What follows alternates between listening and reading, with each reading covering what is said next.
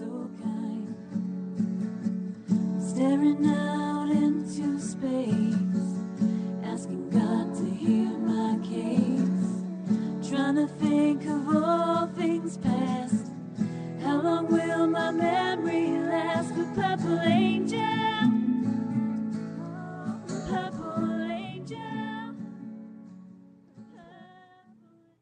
Well, hi, everyone, and welcome to Alzheimer's Speaks Radio. I'm your host and founder of Alzheimer's Speaks, Lori LeBay. Here in Minnesota, our cold snap has swung upward, so we're no longer below zero. So we're all kind of happy here in Minnesota. It's been a beast the past few days. Before we get started on our show today, I just always like to tell everybody a little bit about Alzheimer's Speaks and who we are, because we're always getting new listeners. So bear with me here. Alzheimer's Speaks is an advocacy-based company providing multiple platforms to shift our dementia care culture from crisis to comfort worldwide. And I started it because of my mother's own journey with dementia symptoms for over 30 years. So it just so significantly changed my life. I changed careers, and here at Alzheimer's Speaks, we believe that, by joining forces and sharing knowledge and just having these everyday conversations about life with dementia, that we're going to be able to remove the stigmas attached to memory loss and help those live with the disease, live with purpose. Everybody deserves that, and it's just been an awesome journey to be part of this whole process. At our core, we believe collaboration is the only way we're going to win this battle against dementia.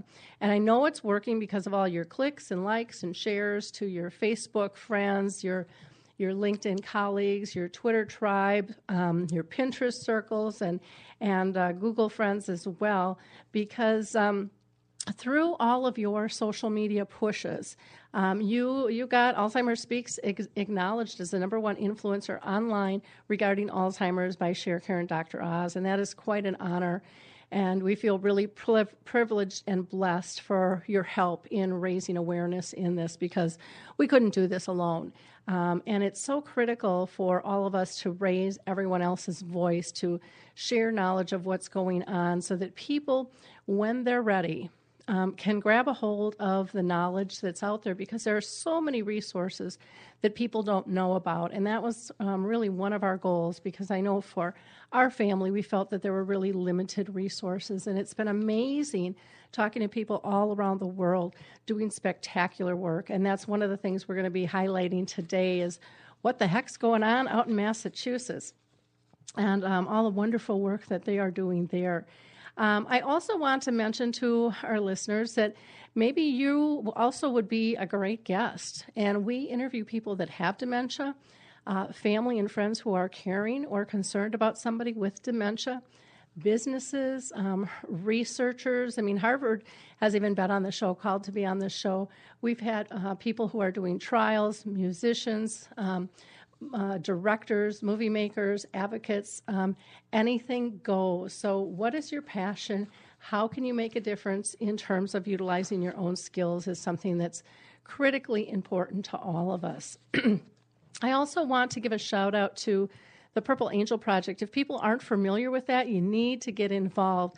This is a concept that was started by Norms McNamara over in the UK, and it's a simple symbol, a purple angel with a globe. And it is now in over 17 countries. It's free to use. All you have to do is read a short poster.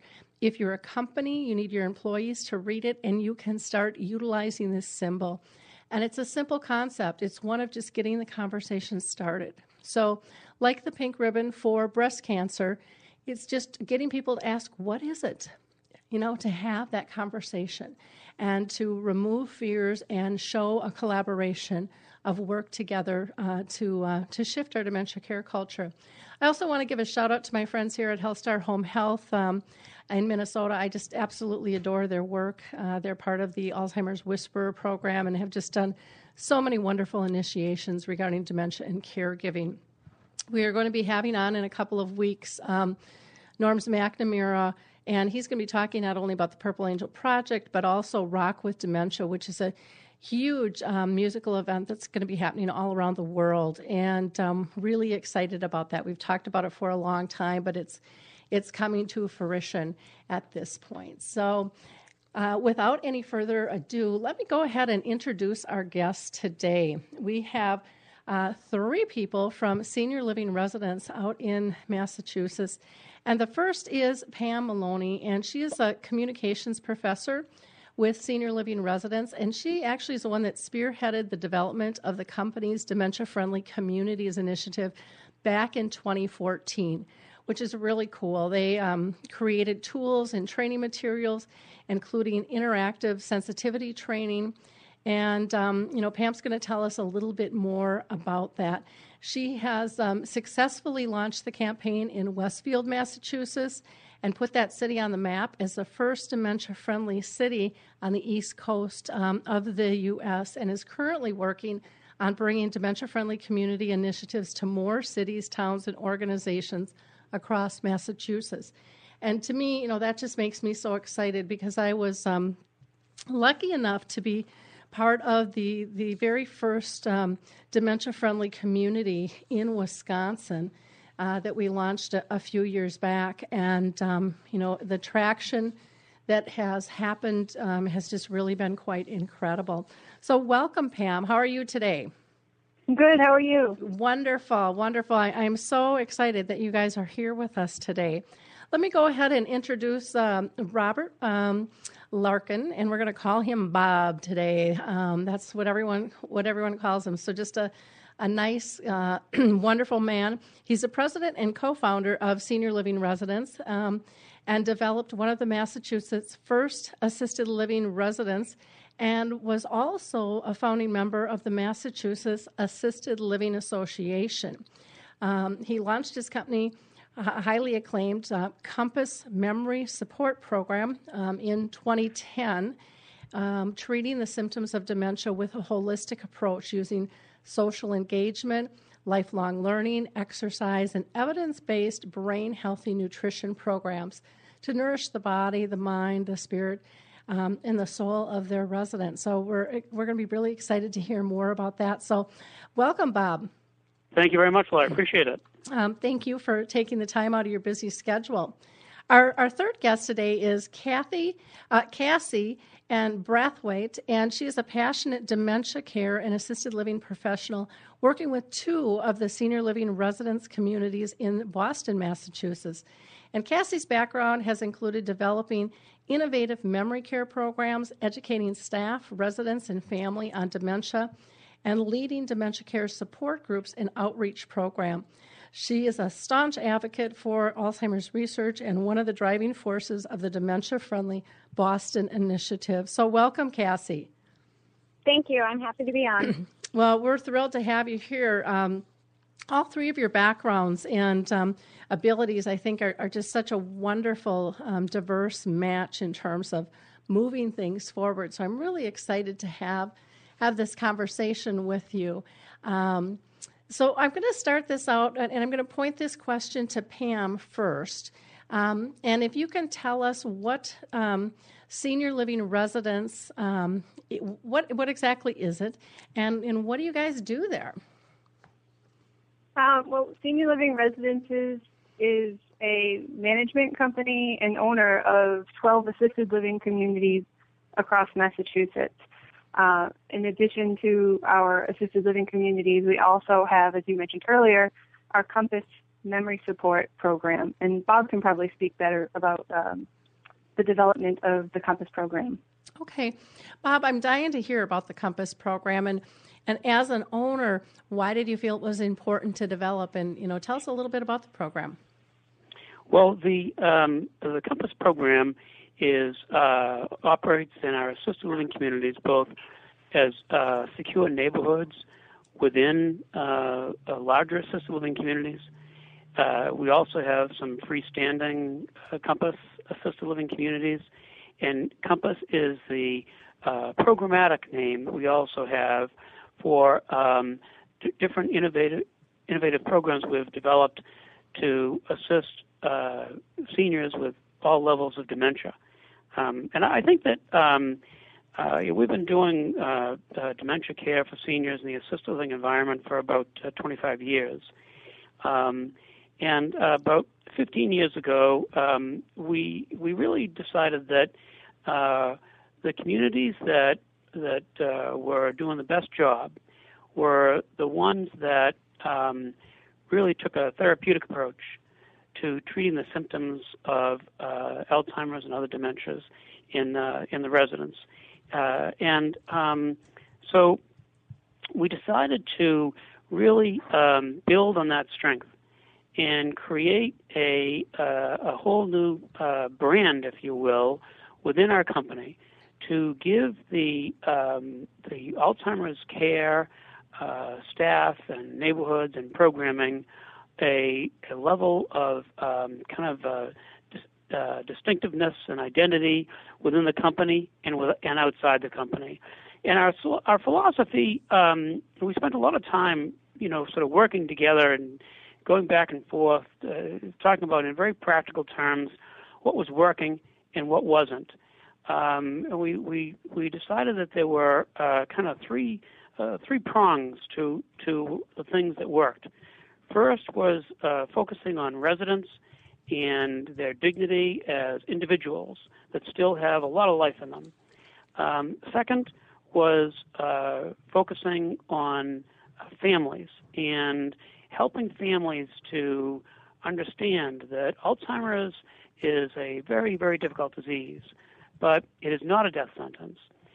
People with Alzheimer's still have so much of their personalities and so much of their beings and so much of their souls still there, and yet families get bombarded with messages from the public environment that Alzheimer's is something so dread that it deserves to be stigmatized. And I often we get concerned that sometimes the fundraising efforts of the most well-intentioned who are looking to raise funds to combat the disease through research provide such a negative image of Alzheimer's that it makes it that much more difficult for families. And that led to the third prong of our approach, which is to dedicate ourselves to become public educators and public advocates so that the families and the public at large could benefit from the decades and decades of experience that all of our communities and our staff have in working with people at all levels of dementia and working with families. And we found that has been something that has been valuable to families, valuable to residents, and has been very inspiring to all of our associates that work in our dementia communities to know that they're part of something very forward-looking and very, very big and important, and that they are actually helping to make things better for families as well as for residents. Well, I think that is wonderful, and I love your three prongs because they're just such critical pieces. Can you mention those again in case the audience did not hear all three of them?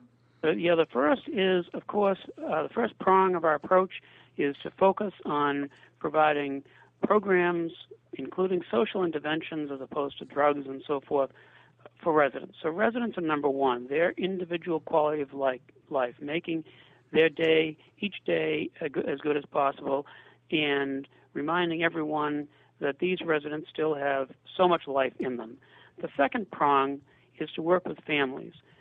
As many of us know who have been through this, Alzheimer's is so difficult for families. It actually tears some families apart. And we wanted to let families know that they are not alone, and that families that find themselves in conflict because they have differing approaches, differing beliefs in what's best for their mom or dad with Alzheimer's, that those families are not even alone in conflict, that many families go through this, and that it comes about because so many people care so much, but no one is quite sure what the right thing to do is, but everyone feels like their way must be the right way because they want to do things the way they think their parents would have wanted. And so families get into conflict about that. So our second prong is to really work with families. And that led to our third prong, which is to become public educators and advocates, using our website, using our communities, programs that Professor Maloney talks about, like Dementia Friendly, that take the experience that we have, the innovations that we've developed, the techniques we've developed to work with seniors with Alzheimer's directly, and to let families know what those are, to help families that are still in the community supporting loved ones with Alzheimer's at home. So the three prongs: the residents, the families, and the public at large. Yeah, and that is just so beautiful because, so many times I think in the past, companies and individuals both have approached it, on a linear level, and this is just so fluid. And we can't have true culture change if we don't include everybody, because we all have impact.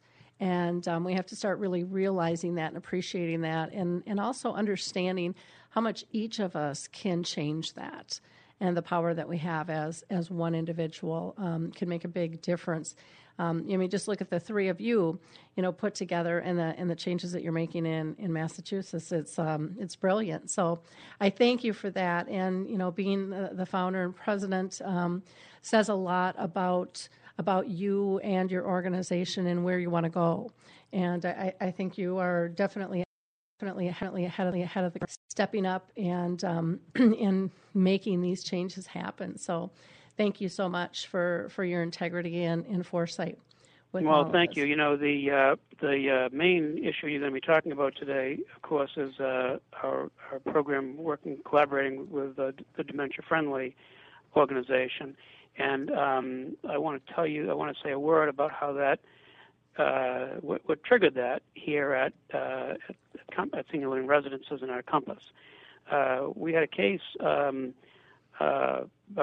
2005 where a senior living at home, early stages of dementia, but the family didn't really get it yet. The senior was taken with their family, one of the family members on vacation, down to another city in Florida. The senior, unbeknownst to anyone in the family, wandered out on their own. It was dusk. Once there, she was able to realize that she had made a mistake, that she didn't know where she was, that she was getting scared. She went into various retail stores on the street in a very nice, beautiful area, went into these retail stores and asked to use a phone, asked to help. She was refused, turned away. She began figuring in her confusion that she would try and find her car. So began going in and out of parked cars looking for Massachusetts state license plates, even though that she had flown to Florida that morning. Saw a police officer, but got scared because she figured that she must look suspicious. So she wandered, and about an hour later, the family found her, just walking down the sidewalk, praying novena that someone would help her. Mm-hmm. That was my mother. Oh, wow. So a year or so ago, when our community in Westfield talked to us about the Dementia Friendly program and its aim to help anyone who deals with the public to recognize the signs and symptoms of dementia and understand the difference between symptoms of dementia and symptoms of psychological disorders or drunkenness or what have you, so that they could help people with dementia.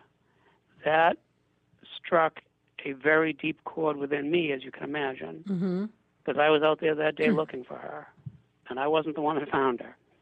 And so I really believe that what Pam and Cassie and other people in our company are doing to spread the word on the Dementia Friendly program is really one of the most important things we've ever done as an organization to help individuals with dementia.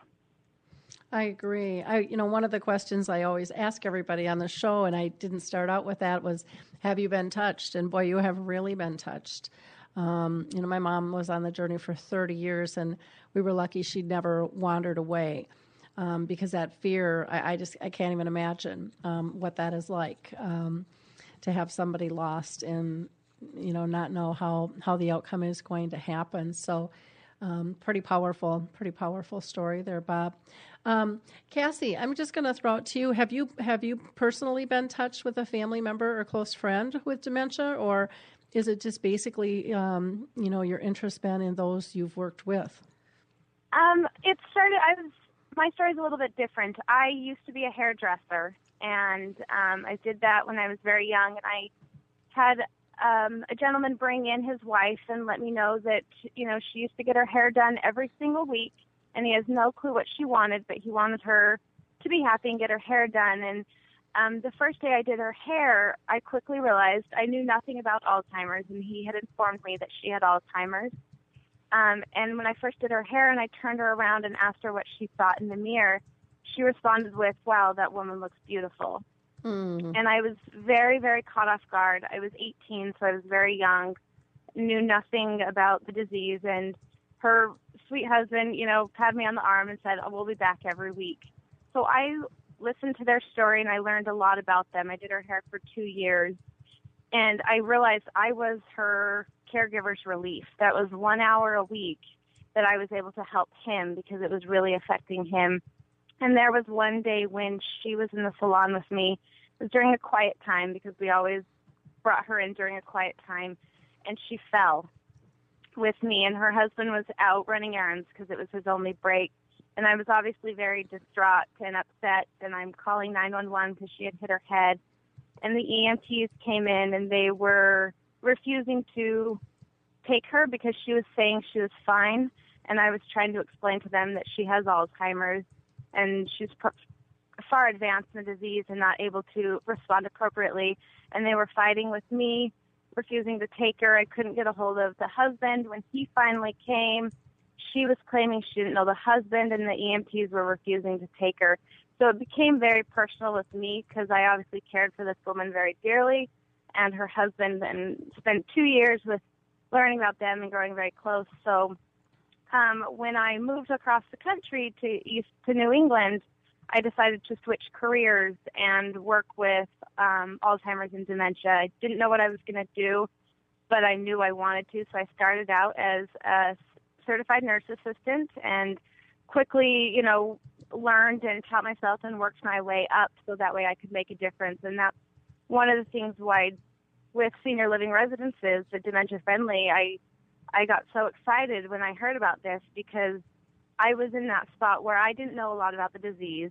The EMTs knew nothing about the disease, and it was causing this woman such distress and causing such pain for her family because of his lack of knowledge. And so that was one of the things that I'm very big on is we need to let the community know in those instances, how can we help them? How can we not run into a situation where this poor woman who's bleeding from the head, the EMTs are refusing to take her to the hospital because she's confused and they're not sure how to respond to her. So it's very personal to me, not from my family, but I now, since working with individuals for so many years, every person that comes into my life that has some form of dementia and their families, it becomes very personal. Mm-hmm. I can understand why. And as a beautician, I remember my mom she loved going to get her hair done. Everybody did in the nursing home. And, it was just that time of that one-on-one and feeling special. And so you played a really big, important role in that role in which you worked. And it's interesting that you changed careers, basically because of that. Pam, how about you? What's your history? Were you personally touched by dementia? No. Well, I haven't had anyone in my family with Alzheimer's or dementia. I've had loved ones who have been caregivers, and I've seen firsthand how hard that can be on people. I've also spent a good amount of time visiting family in nursing homes throughout my life. And I've seen how those other residents who have dementia were avoided and ignored by others, and that was really impactful to me. Even as a small child, I could see how wrong that was, that there was a need to build understanding and to provide access to information. So working on this project, it's such a meaningful program for us, and it's just really great to be able to build up this information and let it out for everybody to have access to. Wonderful. Well, thank you. Cassie, I'm going to throw a question to you. Now, you have worked in a couple of assisted livings in the, with the senior living residents. And can you talk a little bit about the innovative, memory care program and how you educate staff and family and residents? Do you do that separately? Do you do that together? We do. We always have an initial training when our staff comes in. One of the trainings that always happens to every staff member is our dementia-friendly training that we also use out in the public. Because it is such a effective training and very emotionally empathetic, it seems to work very well with our staff members, and it makes it very personal to them, and they can be very understanding. So when they are working on the floor with those individuals, they know they've been through that experience. They've had that emotional stress that the dementia experience puts you through, that they're able to understand where the residents are coming from. So when they're working with them, they're calm, they are patient, they understand how to communicate to them and understand their needs very, very eloquently almost. A lot of our staff members have been with us for a very long time. Because of the training that we put them through, they feel confident in their work, and they're able to effectively help people's lives and make them better. The programs that they do are not just programs to entertain our residents. They truly engage our residents and keep them learning. We know every single person that lives in one of our buildings has lived such amazing lives, longer than us. And they have so much more life experience from them than us, that we use that in their programming, and we help them know that it continues on. It doesn't end here. When we talk about lifelong learning, and our Reconnections program is one of them, we take subjects that people know about, and we start learning the things we already know, almost a refresher, and then we add on more to that subject. So that way those individuals are still learning more. They still have purpose in life. They still have abilities, and we just bring that out in them. And our, the staff we have in both the buildings I work in are truly caring people, that they will do these programs with so much enthusiasm because they truly believe in them.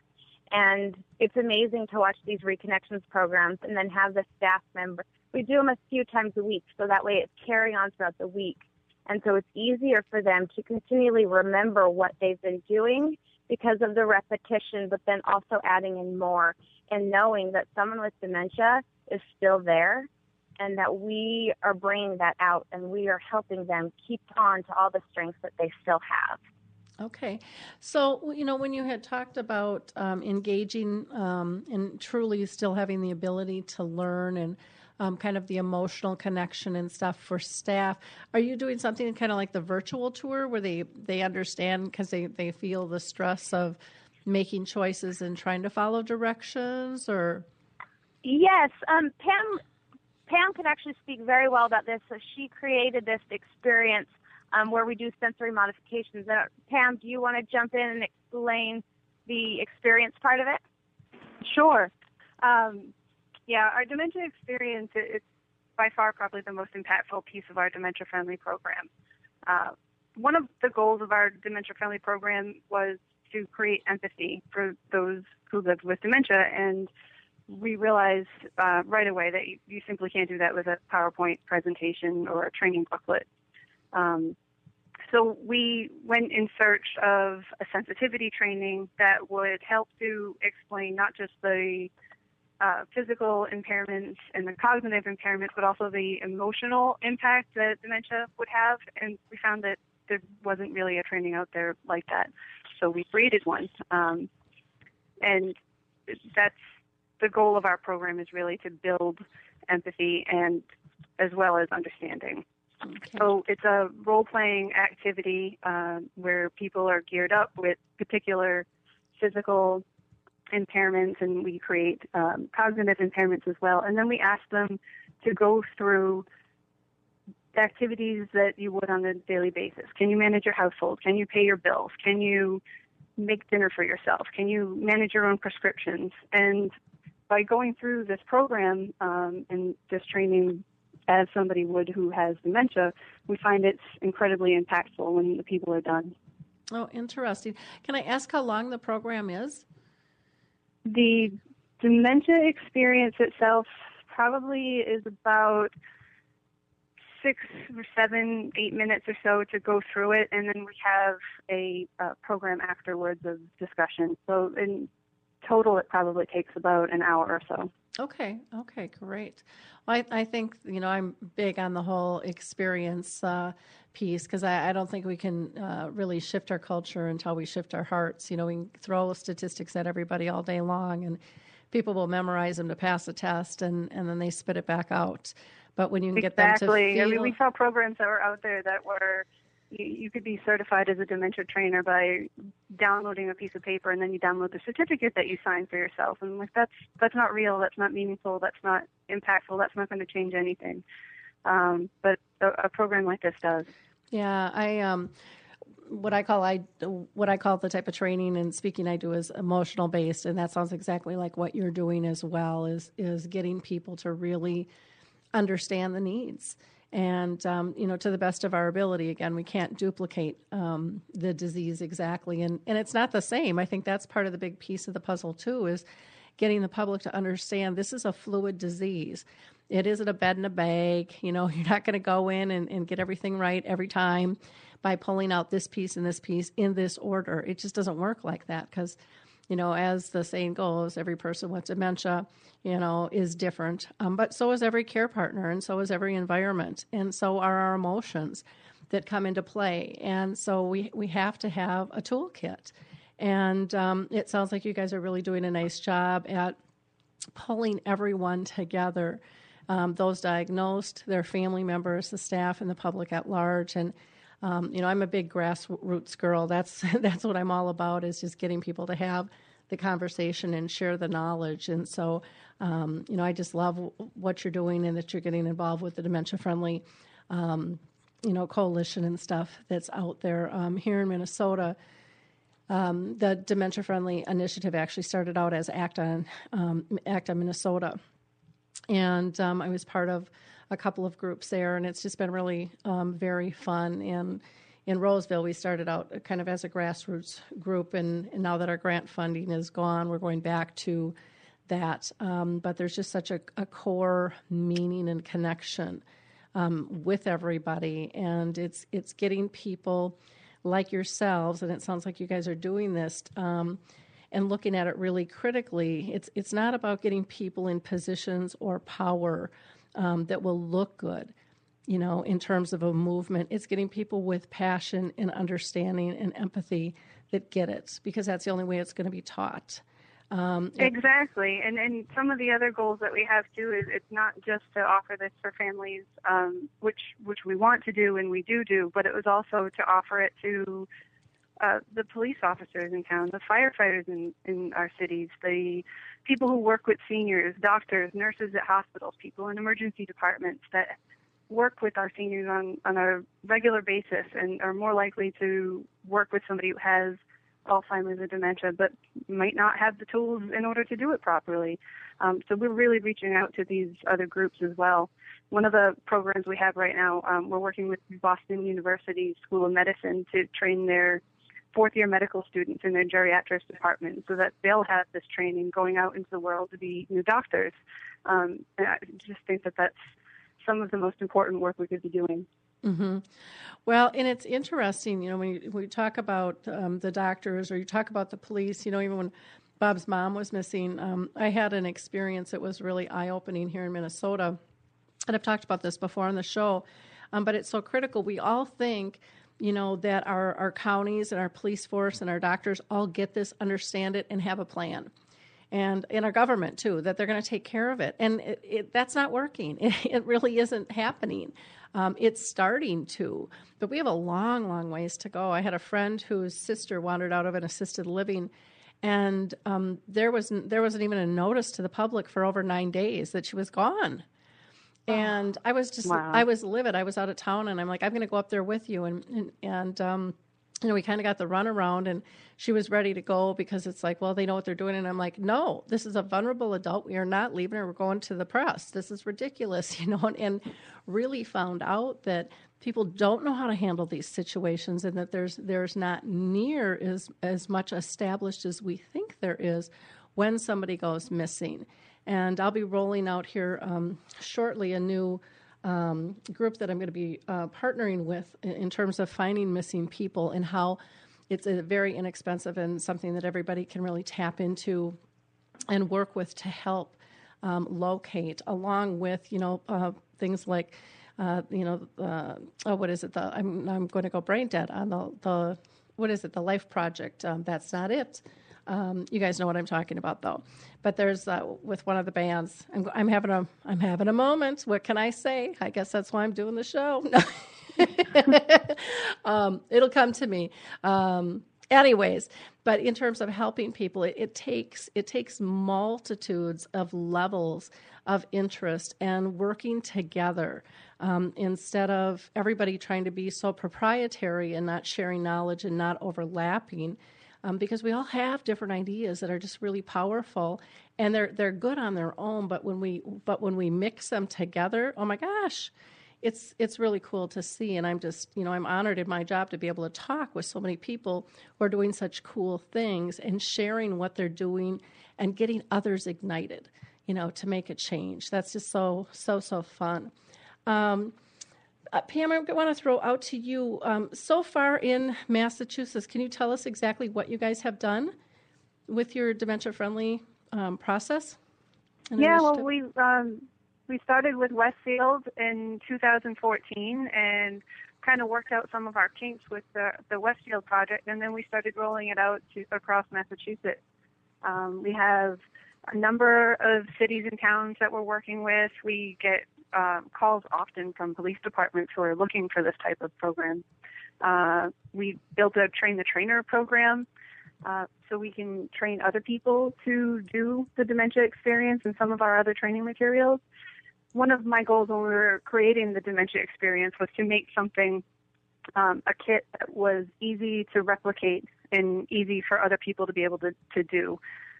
Rather than, having to purchase something that was really expensive and other things that would make it inhibitive.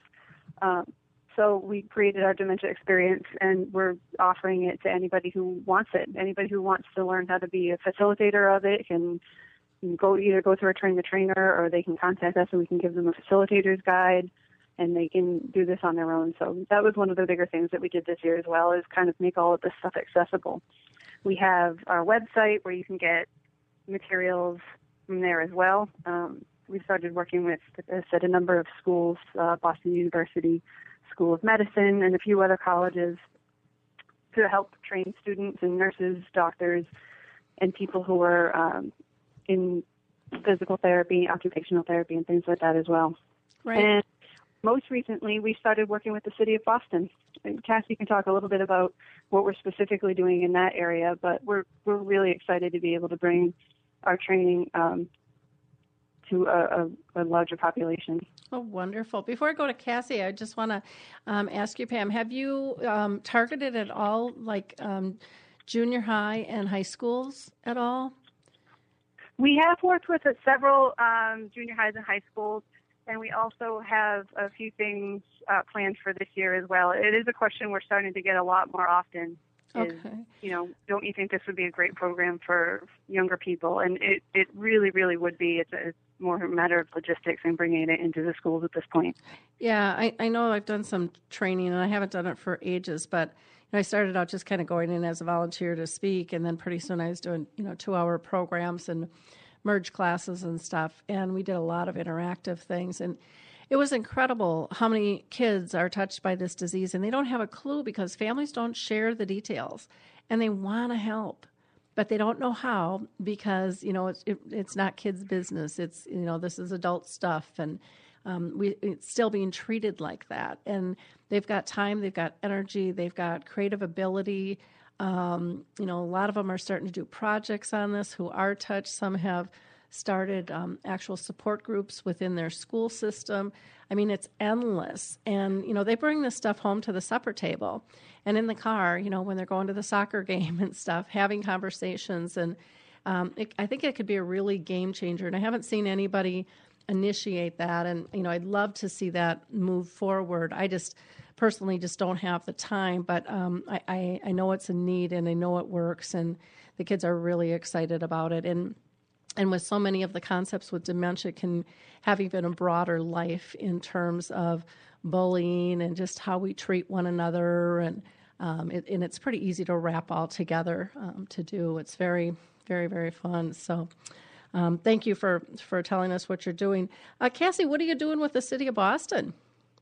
So one of there are a few councils that I'm on throughout the city, like a long-term task force for the elderly, and then some other councils where I've gone to professionals and had them go through the experience so that way they can reach out to others. And then a very fun one that I did was very interesting was we did it for Boston's senior program. So what that is, their caregiver program, they have seniors, caregivers matched up with other seniors in the community.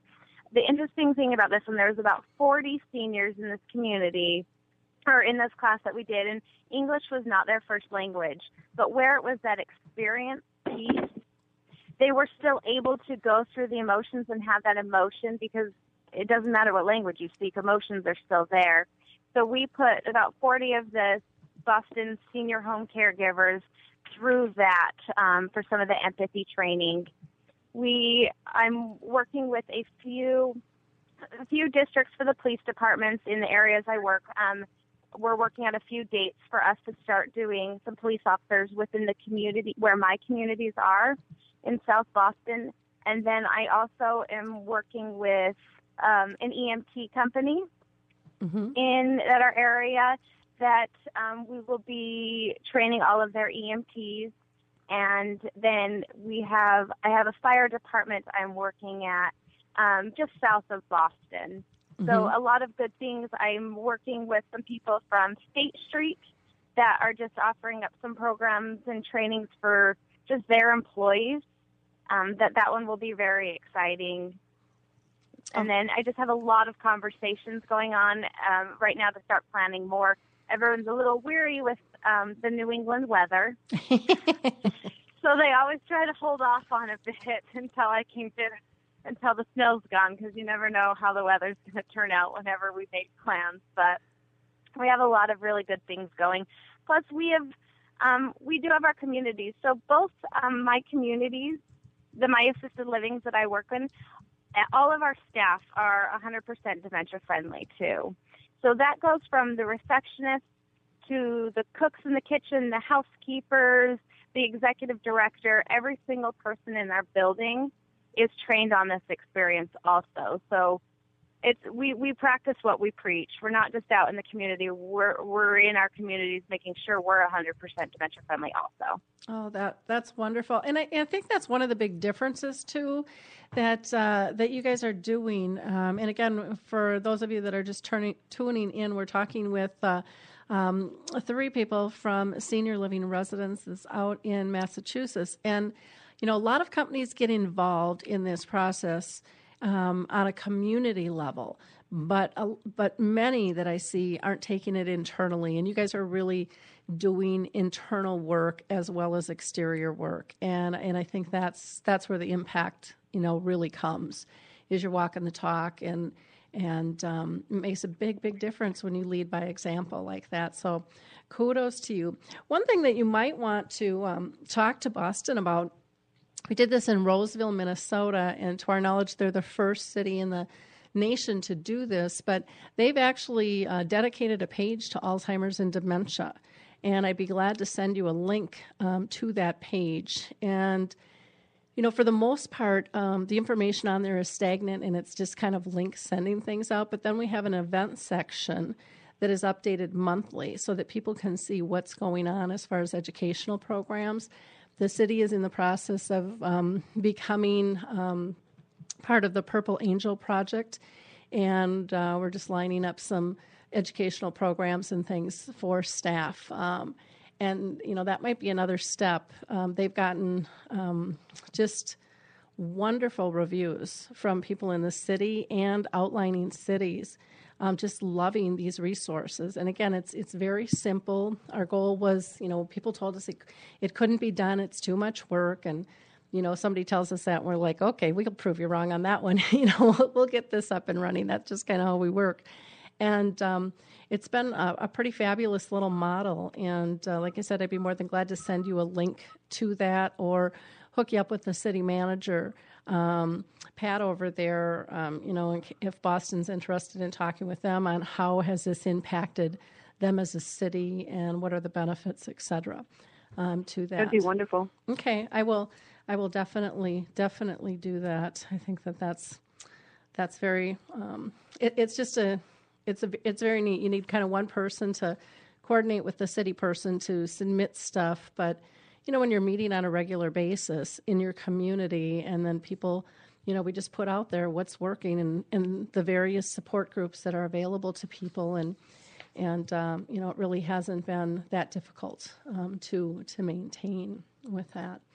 Bob, we haven't talked with you for a little while, so I'm going to pull you back into the conversation. I don't want to hear you snoring over there on the other end. I'm listening carefully, closely. Okay. Enjoying the whole discussion.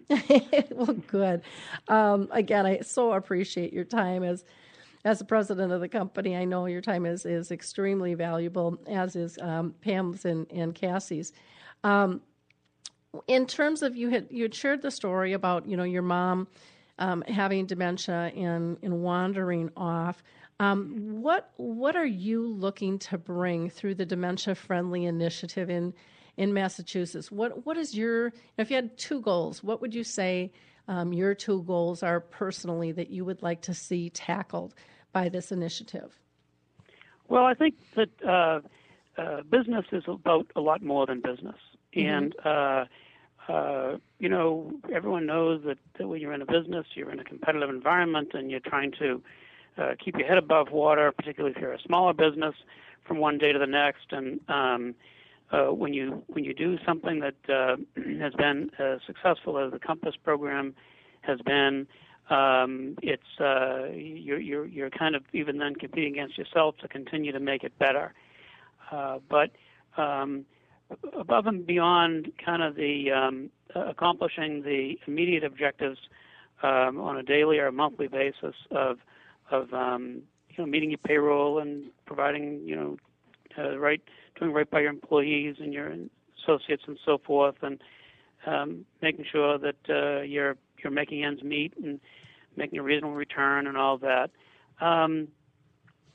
There's something more, and the something more is I think that particularly if you're in a field that you feel passionately about, like all of us do, about caring for folks with dementia and their families, you want to see if you can help either set some things in motion or help advance some ideas that might otherwise not get advanced, that are going to go way beyond what you do within the four walls of your buildings, and are going to impact the lives of people who are not your customers, we're never going to be your customers, but people who share that same issue, that same concern that we're addressing inside our communities.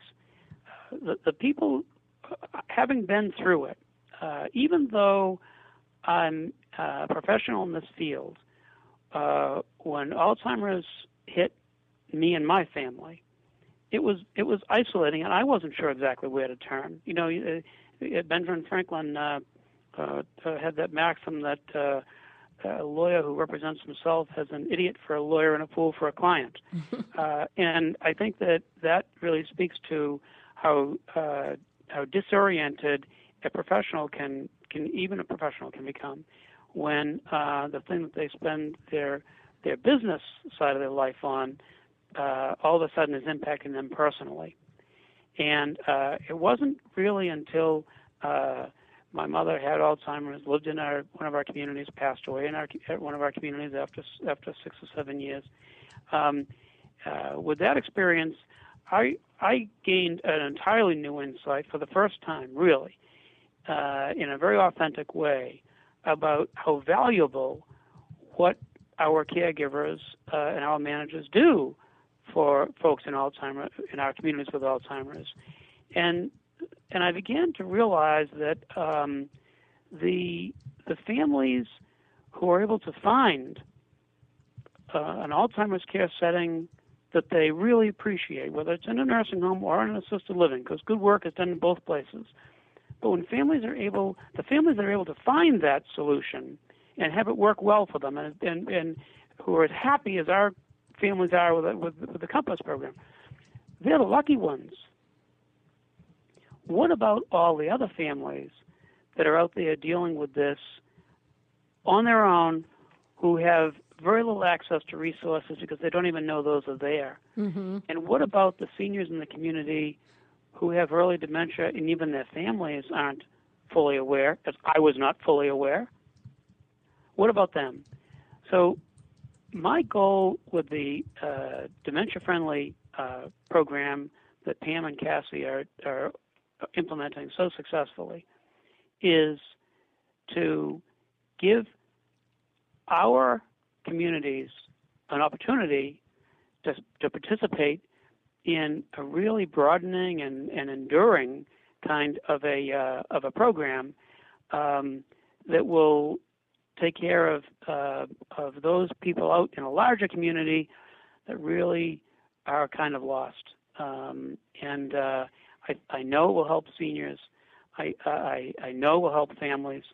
I know it's going to be good for those people who work in retail operations and as Cassie once did, and the people, the firefighters and the police officers and so forth. And you mentioned the schools.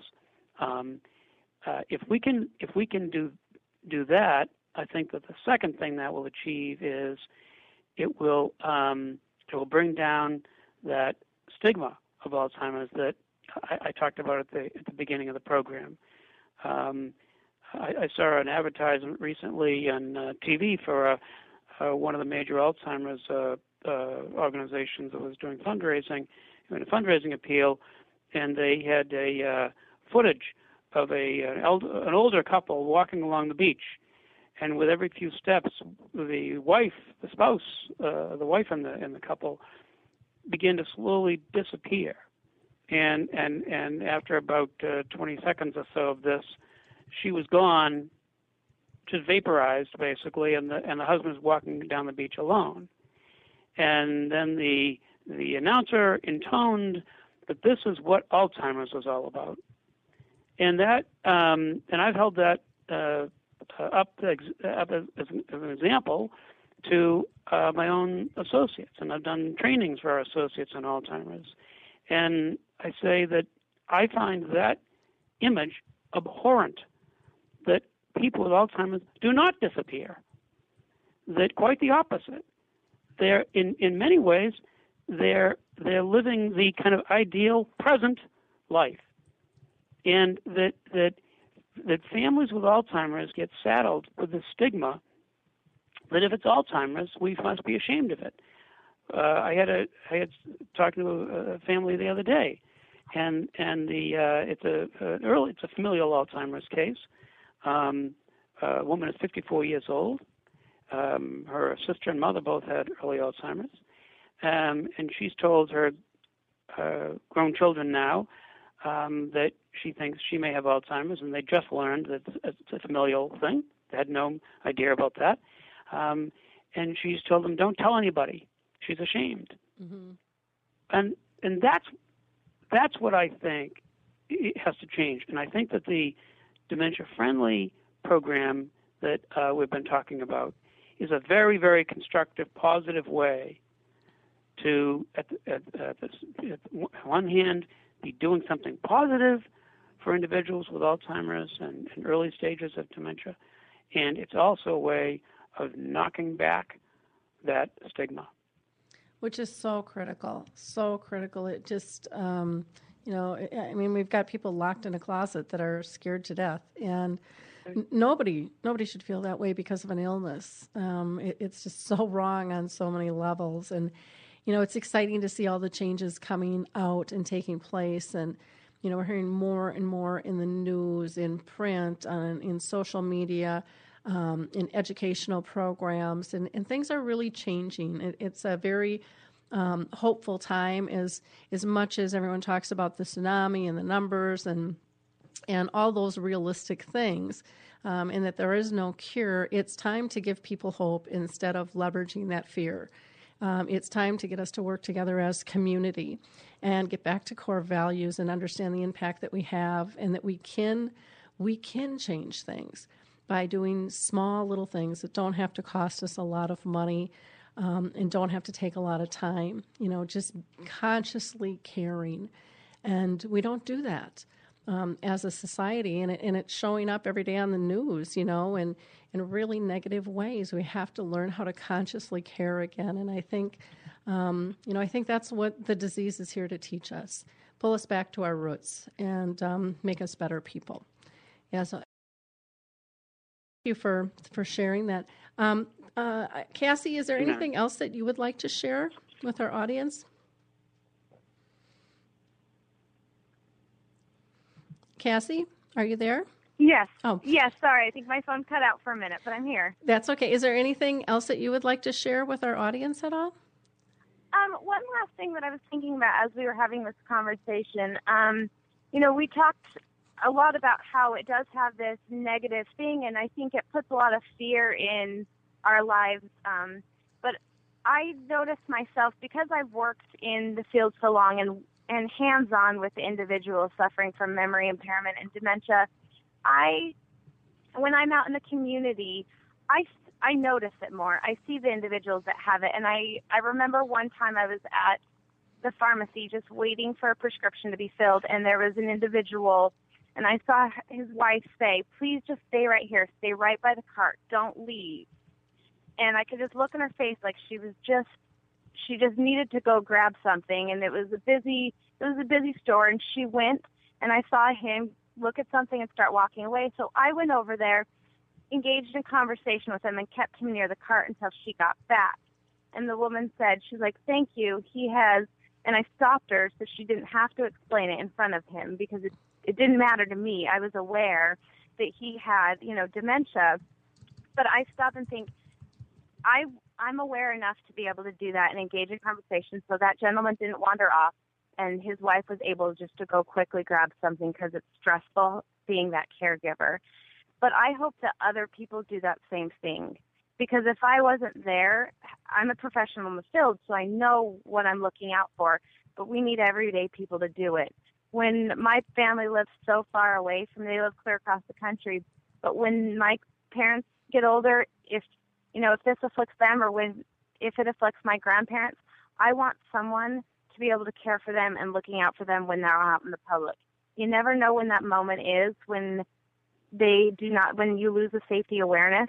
So I want someone to be able to engage in that conversation. I don't want it to be, this is the end of the road. How can we make this situation better? How can we all as a community just do this? Because I know I'm out there doing it, and it would just make me feel so good inside, being able to see other people doing those small little things to help out and just give the lives of everyone that suffers just quality of life, because that's the most important part. I so agree. Thank you again for your time today. Mm-hmm. Pam, any last comments for you?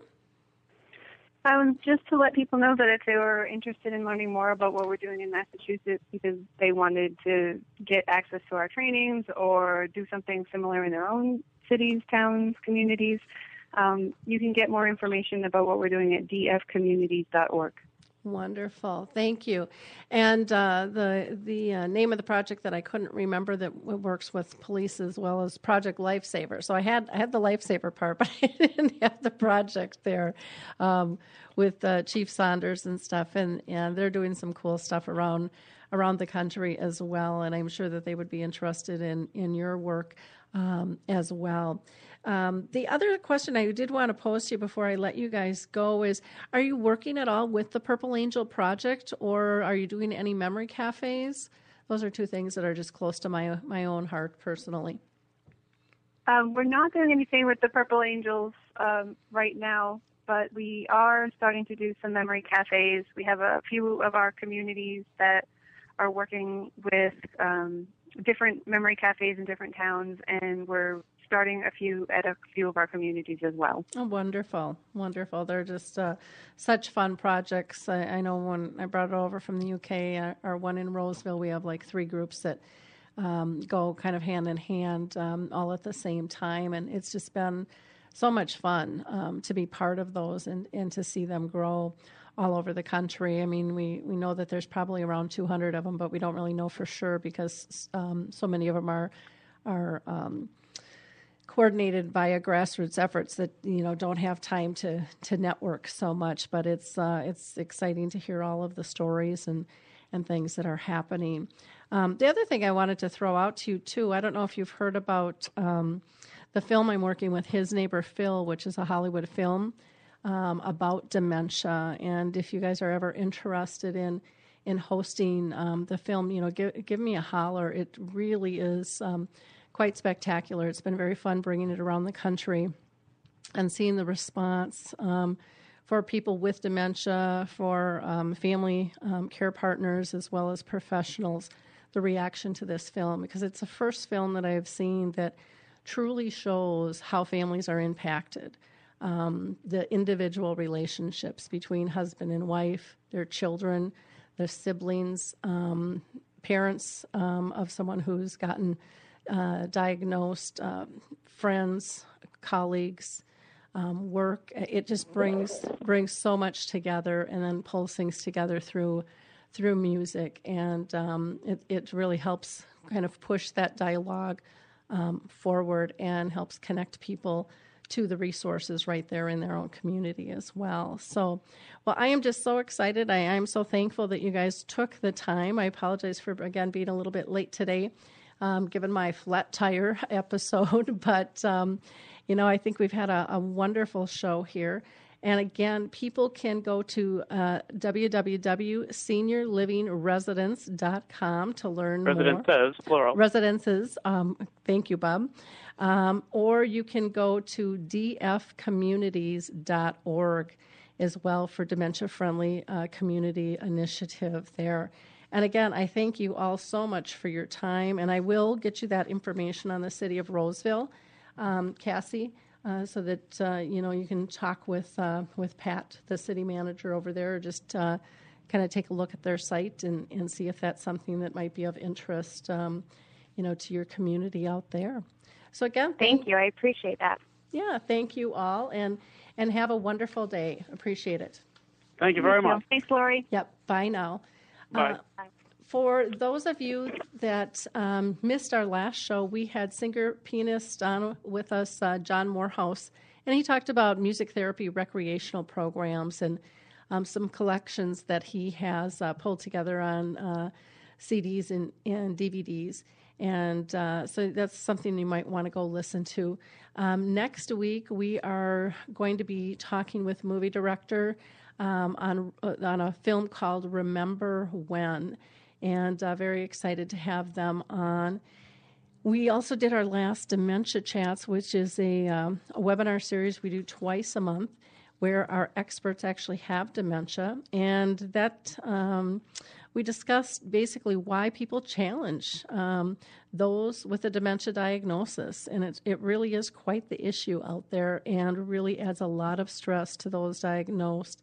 And our experts, again, all are living with dementia, and they discussed how it makes them feel, and also why they think people do that. Excuse me. I did pretty good for an hour here. Here go my allergies. So with that, I'm going to go ahead and wrap up. If you're in Minnesota, though, come and see his neighbor Phil on January 24th at Polar Ridge Senior Living in North St. Paul at 2 p.m. Have a blessed week. And again, thank you so much for coming. And don't forget to check out Mortgages in BS on Alive and Social, as well as checking out Apples to Apples, which is a father and son show that talks about sports on Mondays at 2:30.